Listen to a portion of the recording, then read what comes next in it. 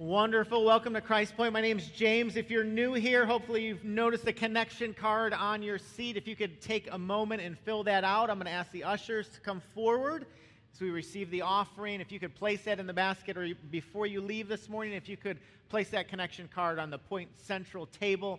I would love to know that you were here this morning. I don't know if you've heard or not, but we are moving.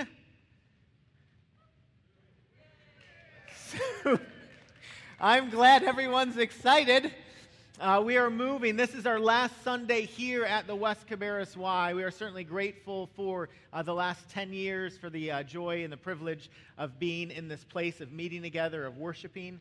But we are hitting the road. So next Sunday, instead of meeting together as a family, we're going to put on our work gloves, and we're going to be packing our things and moving to Cox Mill High School. If you have already signed up to be a part of that move, I want to give thanks for you. If you haven't yet had an opportunity to sign up, if you could pause before you leave this morning, head over to the connection table. Let us know that you'll be here. There's some opportunities for you to serve. We would love for you to be a part of that. Also want to let you know on April the 6th, we will be setting up for worship. Our first service is on Sunday the 7th, but at 5 o'clock, on April 6th, we're going to gather together as a church family and pray and just commit that space to the Lord. And so if you could circle that date and time on your calendars, I would love for our church family to come out, just devote and dedicate that space to the Lord as we begin a new chapter here at Christ Point. So again, next Sunday we will not be meeting in rows like this. We have set up the chairs, or Jana King has set up the chairs for the very last time.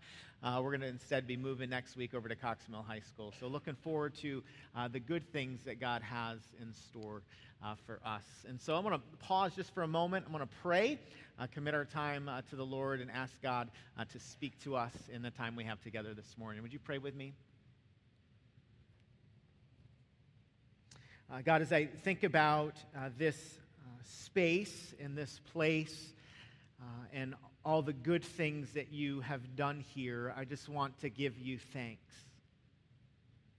Lord, thank you for the good work that you have done in and through your people. Thank you for giving us the joy and the privilege of gathering together as the people of God, hearing your word, responding to your goodness in worship, and moving out into our community and world with the good news of the gospel. Lord, thank you that you have imparted to us that good news, and you've called us to be your ambassadors in this place, in this community, and to the nations. What a joy and what a great privilege it is, and so we give you thanks. God, we do continue to pray that you would be kind and generous and gracious to us in the days ahead. Open our eyes, Lord. Help us to see what you have for us. And now, Lord, as we open your word to us, I pray that your Spirit would be our teacher and our guide. I pray that you would soften and humble our hearts. I pray that you would help us receive from you what you have for us this morning. God, we pray these things in Jesus' name and by your Spirit. Amen. Places can often be great influencers in our lives. When you think back to your life, whether you're here this morning and you're 15 years old or you're 50 years old, you probably think about your life in terms of the places that you've been or the places where you have lived. I spent the first 4 years of my life in Metro Detroit. I don't remember anything about those first 4 years, but I do remember when I was just 4 years old moving to the suburbs of Chicago, Illinois. I remember that because when we moved, the Chicago Bears were very good. And they actually won the Super Bowl our first year that we were there. And so I look back to that time in life, and I remember rooting for the Bears. I remember learning the Super Bowl shuffle. You know, we ain't here to cause no trouble. we're just here to do the Super Bowl shuffle. I remember Walter Payton and Richard Dent dancing around. I don't know if you know who they are, but they were pretty good football players back in the day. I remember during those years when I was just a little kid, it was the first time in my life when I remember actually caring about other people's opinions. I remember caring about what the kids thought about me or said about me in school. I remember the next season in my life moving back to the Detroit area, and from 4th grade all the way through high school, that was home for me and for my family. I remember that God grew me during that time. I remember significant events that happened to me. I remember things that I was proud of and things that I wasn't proud of, but I remember how transformative those events were in my life. When I think back over the course of the last 40 years, I often think back to that place. And then, of course, I think about this place. I think about the last 10-plus years where we have been here. My family has lived in the Charlotte area for almost 12 years, and this has become home to us. Our children have been raised here. Our kids have grown up. We came here with a 2-year-old and a 2-month-old, and now we have a 14-year-old and an 11-year-old and a 7-year-old. I think about all the times they walked through that front door and came running through the halls. I think about the times we came here early and they disappeared somewhere in the Y because they were just trying to explore the place and finding trouble early in the morning. I mean, when I think about this place, I am reminded of how influential it's been in our hearts and in our lives. Place oftentimes is significant in our lives.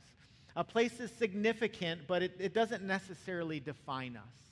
It can influence us, it can impact us, but place does not define us. We are more than just a building, right? We are a people, right? And God has called us to Himself, and so we're grateful for this place where we've gathered to worship. But this place does not define us, and nor will the next place. It will influence us. It will impact us. It will be used by God in our hearts and in our lives, but it will not define us. And yet we know when we move, it's significant, right? Have you ever moved before? Anyone experience a move? Anyone have a friend that has moved and you were invited and you're no longer friends? Show of hands, right? We've all had those moves before. And so if you have moved before or if you've helped a friend move, you know that it's important to plan and prepare for the move, right? Because you've had maybe that experience where you've met a big idea mover. Have you met a big idea mover? They're the kind of mover where you go over to their house to help them move on a Friday or a Saturday or a Sunday, and everything is still on the wall, and clothes are still in the dresser. And you're like, what are you doing? And they're like, we're moving. And you're like, when? And they're like, we're moving today. Like they had the big idea that they were moving, but they didn't do anything to plan or prepare for the move. Right? Then there's the 2 men in the truck mover. Not that you hire 2 men in a truck. It's you and one other dude and a truck. Right? And you're supposed to take all of your earthly belongings and kind of figure it out. It's important to plan and prepare for a move. And so I want to help plan and prepare for our move as we look to go to Cox Mill next Sunday. And the way that I want to prepare us as the people of God for this move is by looking at one of the most significant moves ever recorded in Scripture. This move is the move of God's people from the wilderness into the promised land, and it's recorded for us in Deuteronomy chapter 8. And so if you have your Bibles, please turn with me there to Deuteronomy chapter 8. I want us to read this together, and this morning I want to point out just 4 observations and 4 reminders for us that I hope, Lord willing, will prepare us for what God has in store. Deuteronomy chapter 8, verse 1 says, "The whole commandment that I command you today, you shall be careful to do, that you may live and multiply and go in and possess the land that the Lord swore to give to your fathers. And you shall remember the whole way that the Lord your God has led you these 40 years in the wilderness, that He might humble you, testing you to know what was in your heart, whether you would keep His commandments or not.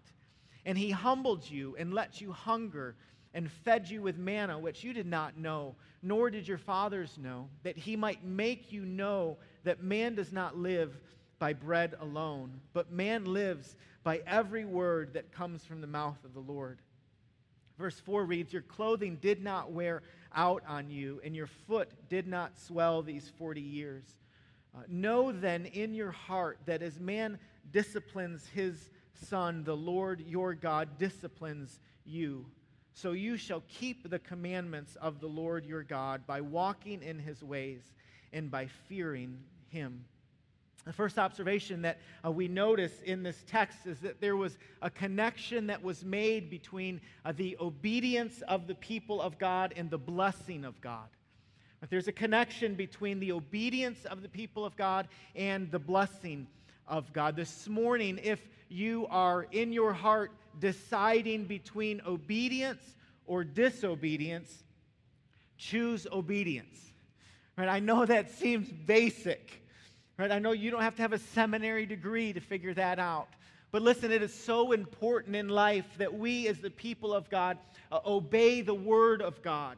We want to hear the words that God speaks to us, and we want to do what is asked of us.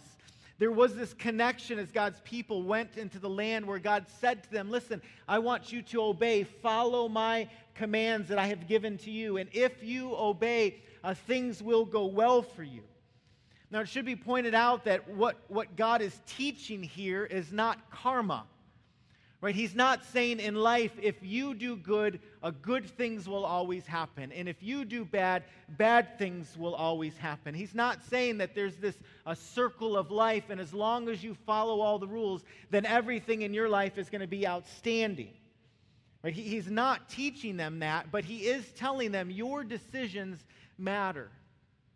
Your decisions matter. We read in Deuteronomy chapter 9, God reminds the people, listen, you are not receiving this land or going into the land because you deserved it. In fact, it's just the opposite.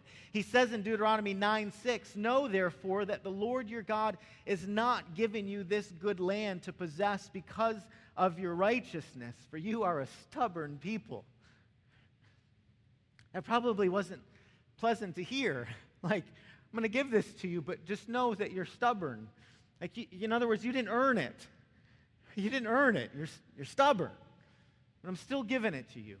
And yet, what God does is he says to the people, the commands that I'm giving to you, I want you to follow.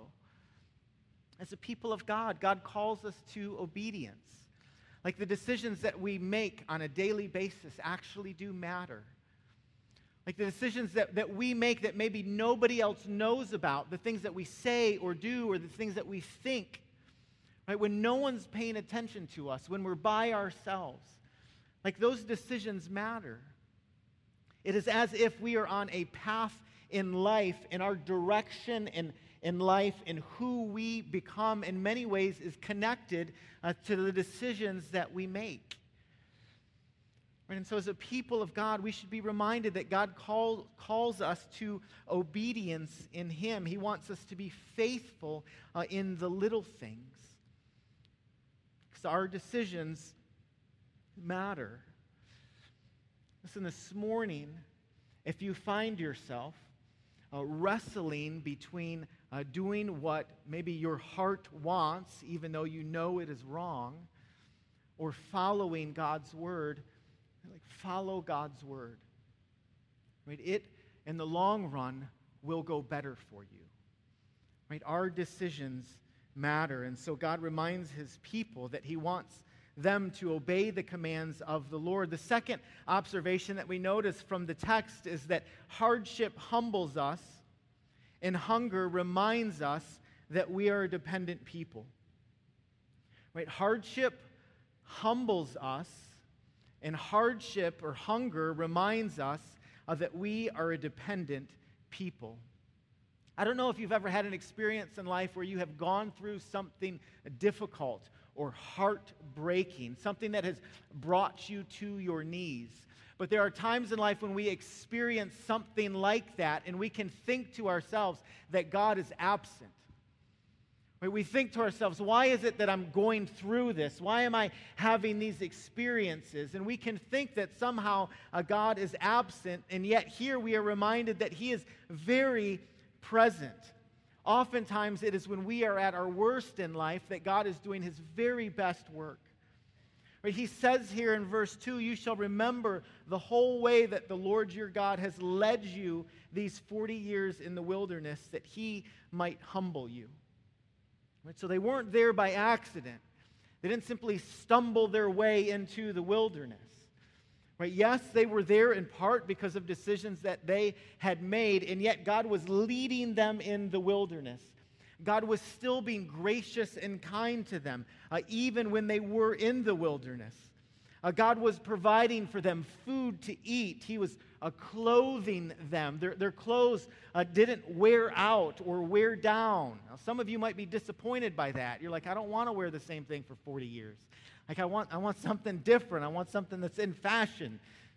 They just had the same stuff, but it didn't wear down. Like God was miraculously caring for His kids even when they were wandering in the wilderness. Hardship, we learn, has a way of humbling us.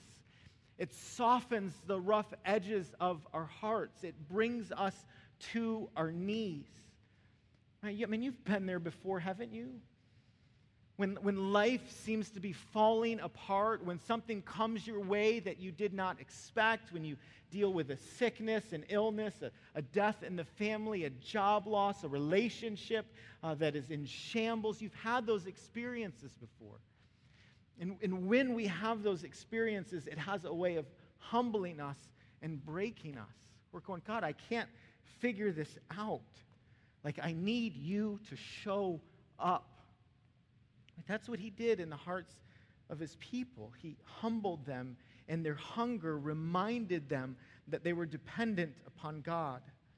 Verse 3 of Deuteronomy chapter 8 says, and He humbled you and let you hunger and fed you with manna which you did not know, nor did your fathers know, that He might make you know that man does not live by bread alone, but man lives by every word that comes from the mouth of God. God was using a very physical need in their lives to point to a spiritual need. They were desperate for God.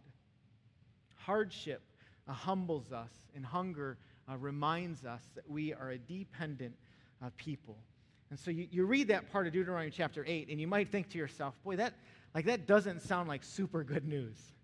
Right? I mean, God's going, hey, I'm like breaking your heart. I'm humbling you. I'm reminding you of your dependence. Life has been difficult.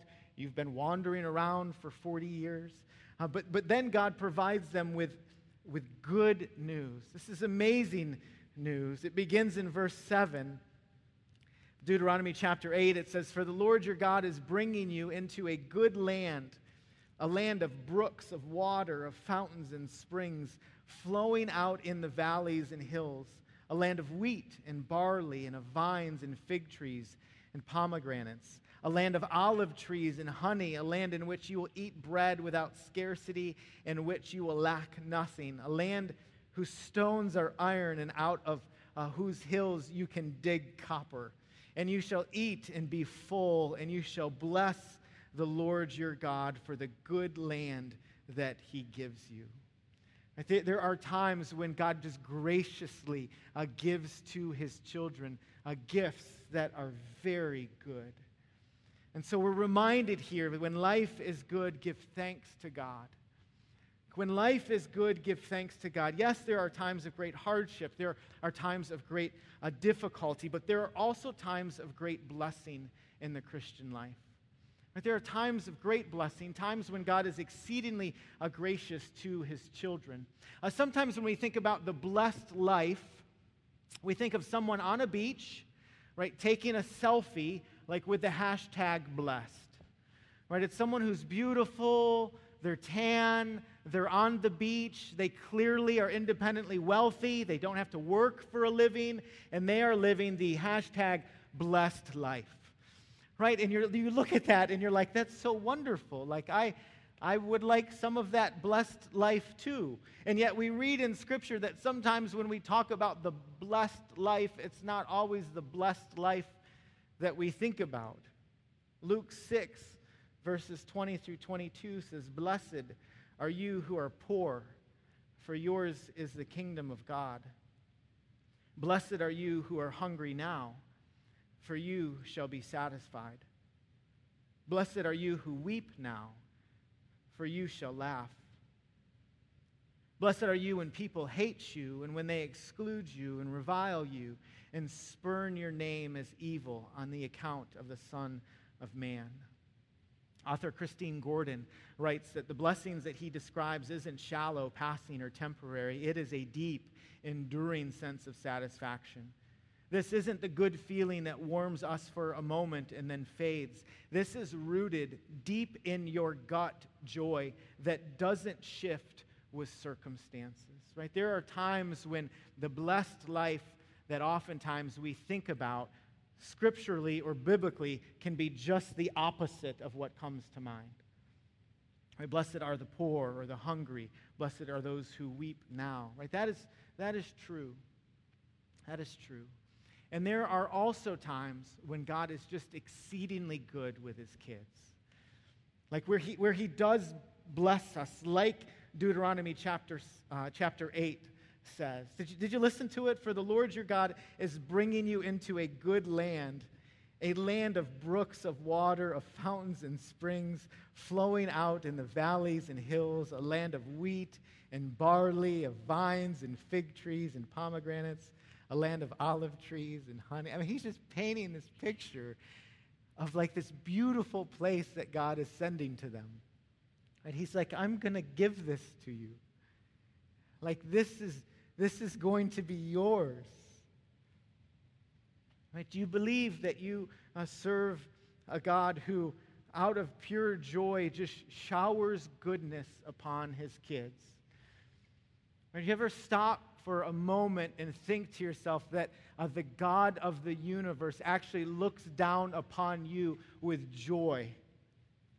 That he looks at his kids and just goes, I just want you to enjoy. I just want to give this to you. Sometimes when I think about the Lord, the picture in my mind, for whatever reason I have, is of a father who looks at his kids and says, someone needs to teach that boy a lesson. Right? Someone needs to set him straight. But have you ever stopped for a moment and thought, maybe, just maybe, the God of the universe delights in being gracious to his kids? Right? That he sat back to his people who did not deserve this land and say, look at what I'm doing for you. Like you enjoy it. Like you enjoy it and you bless my name. I'm reminded of Luke chapter 11, verses 11 through 13. "What father among you, if his son asks for a fish, will instead of a fish give him a serpent? Or if he asks for an egg, will give him a scorpion? If you then, who are evil, know how to give good gifts to your children, how much more will the Heavenly Father give you the Holy Spirit to those who ask him?" Maybe, just maybe, like we serve a God who delights in giving us gifts. Right? Here it's the gift of himself. Here it's the gift of the Spirit in the passage in Luke 11. But here in Deuteronomy, he's just giving his people land, and he's saying, I want you to eat, and I want you to be full, and I want you to remember that it is from my hand. When life is good, give thanks to God. Right? He gives his people one more caution here in Deuteronomy chapter 8. It's a warning, it's a caution. It begins in verse 11. He says, "Take care lest you forget the Lord your God by not keeping his commandments and his rules and his statutes, which I command you today. Lest when you have eaten and are full and have built good houses and live in them, and when your herds and flocks multiply, and your silver and gold is multiplied, and all that you have is multiplied, then your heart be lifted up, and you forget the Lord your God, who brought you out of the land of Egypt, out of the house of slavery. who led you through the great and terrifying wilderness with its fiery serpents and scorpions and thirsty ground where there was no water, who brought you water out of the flinty rock, who fed you in the wilderness with manna that your fathers did not know, that he might humble you and test you to do you good in the end. Beware lest you say in your heart, my power and the might of my hand have gotten me this wealth. You shall remember the Lord your God, for it is he who gives you the power to get wealth, that he might confirm his covenant that he swore to your fathers, as it is this day.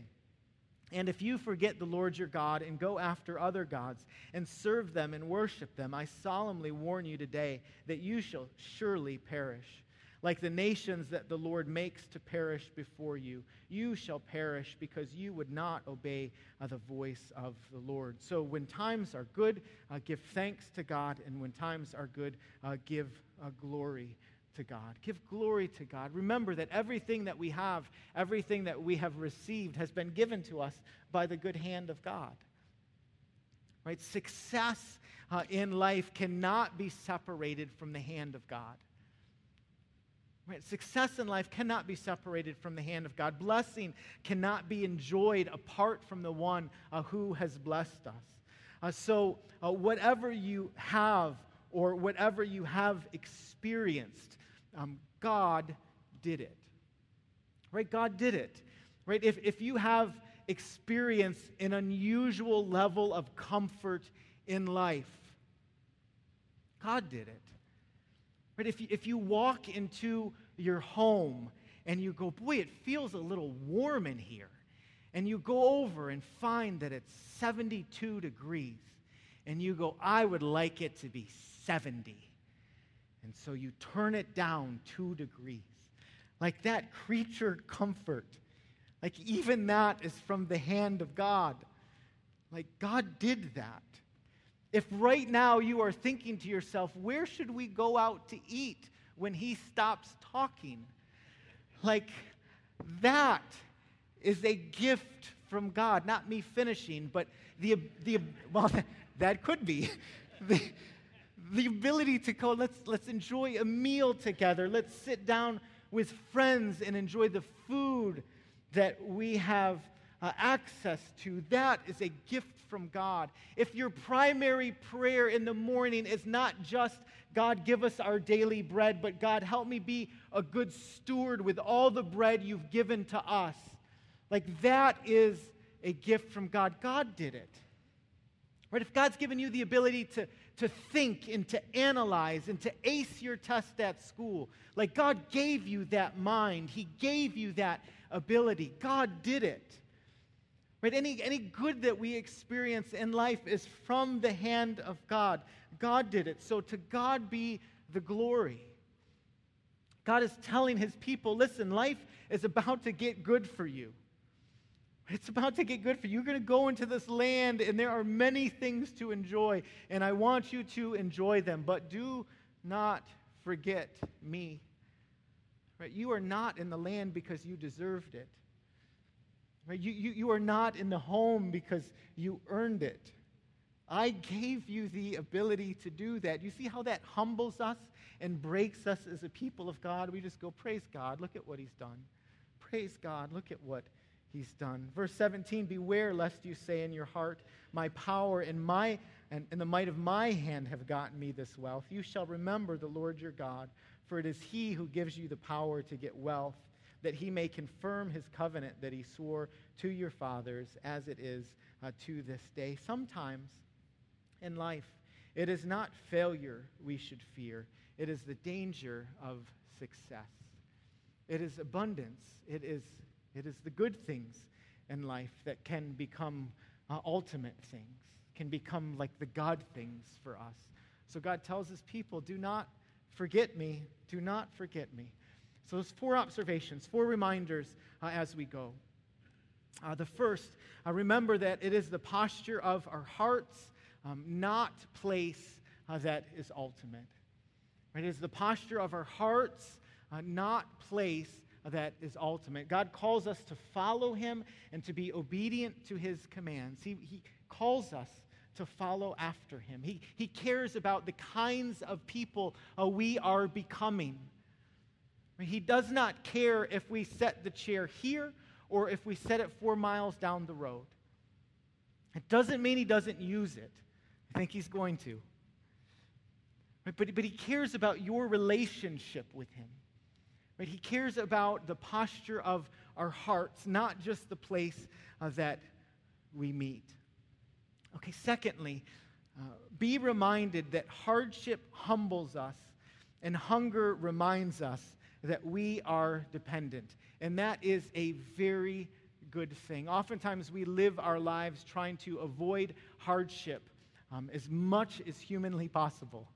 Right? We want to avoid the bad. We want to pursue the good. And yet oftentimes it is the difficult work of God bringing hardship or difficulties into our lives that's the most life transformative and life-giving.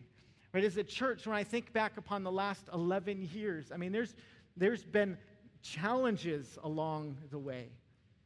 There's been challenges along the way. It has not always felt like the wind is at our backs and we've been coasting downhill.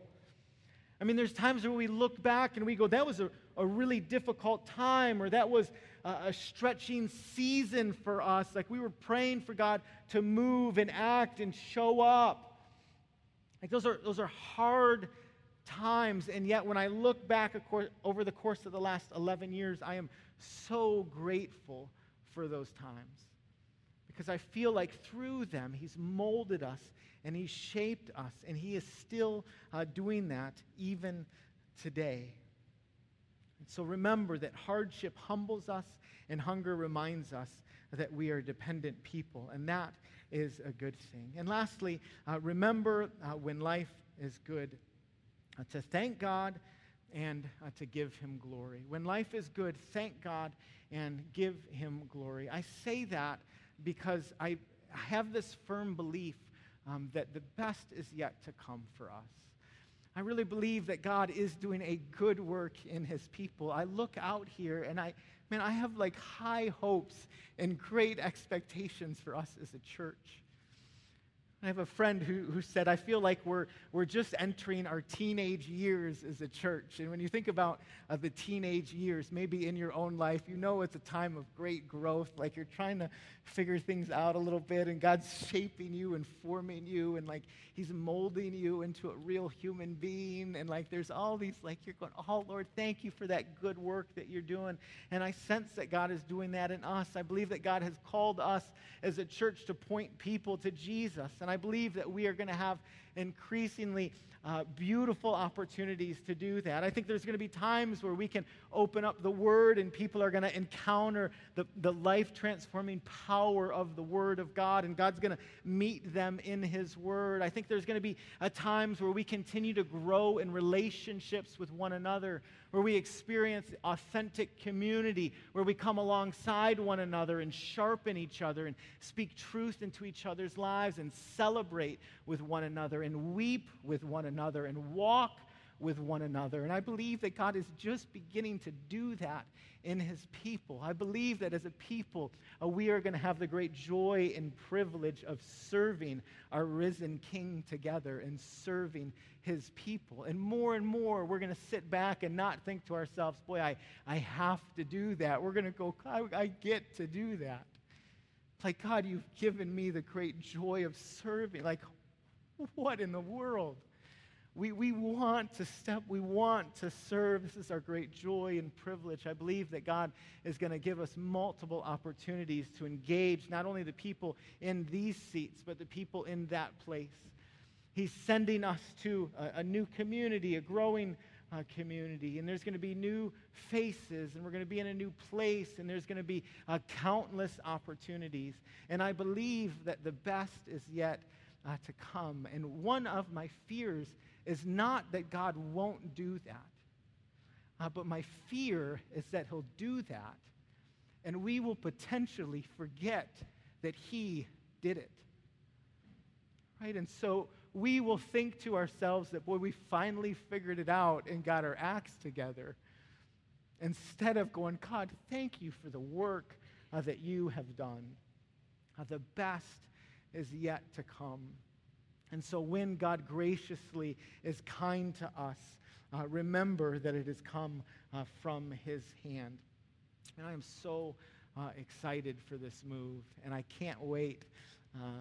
I can't wait to experience what God has in store for us in the days ahead. And I'm just honored to be able to walk alongside of you and lead through this beautiful time in our history. So let's pray and ask the Lord for help. God, thank you so much for giving us the great joy and the privilege of knowing you and being known by you. Lord, thank you for how your sovereign hand has led us to this point, even right here, right now. Lord, this is not an accident. You are not surprised by our move. This is part of your good story. And so, God, we give you thanks for your faithfulness to your church and to your people. Lord, thank you that when we look back over the course of the last 10, 11, even 12 years, Lord, that we see your faithful hand all over this place. Lord, this morning we pause and we give you thanks. God, we love you. We thank you so much for loving us first. We pray these things in Jesus' name and by your Spirit. Amen.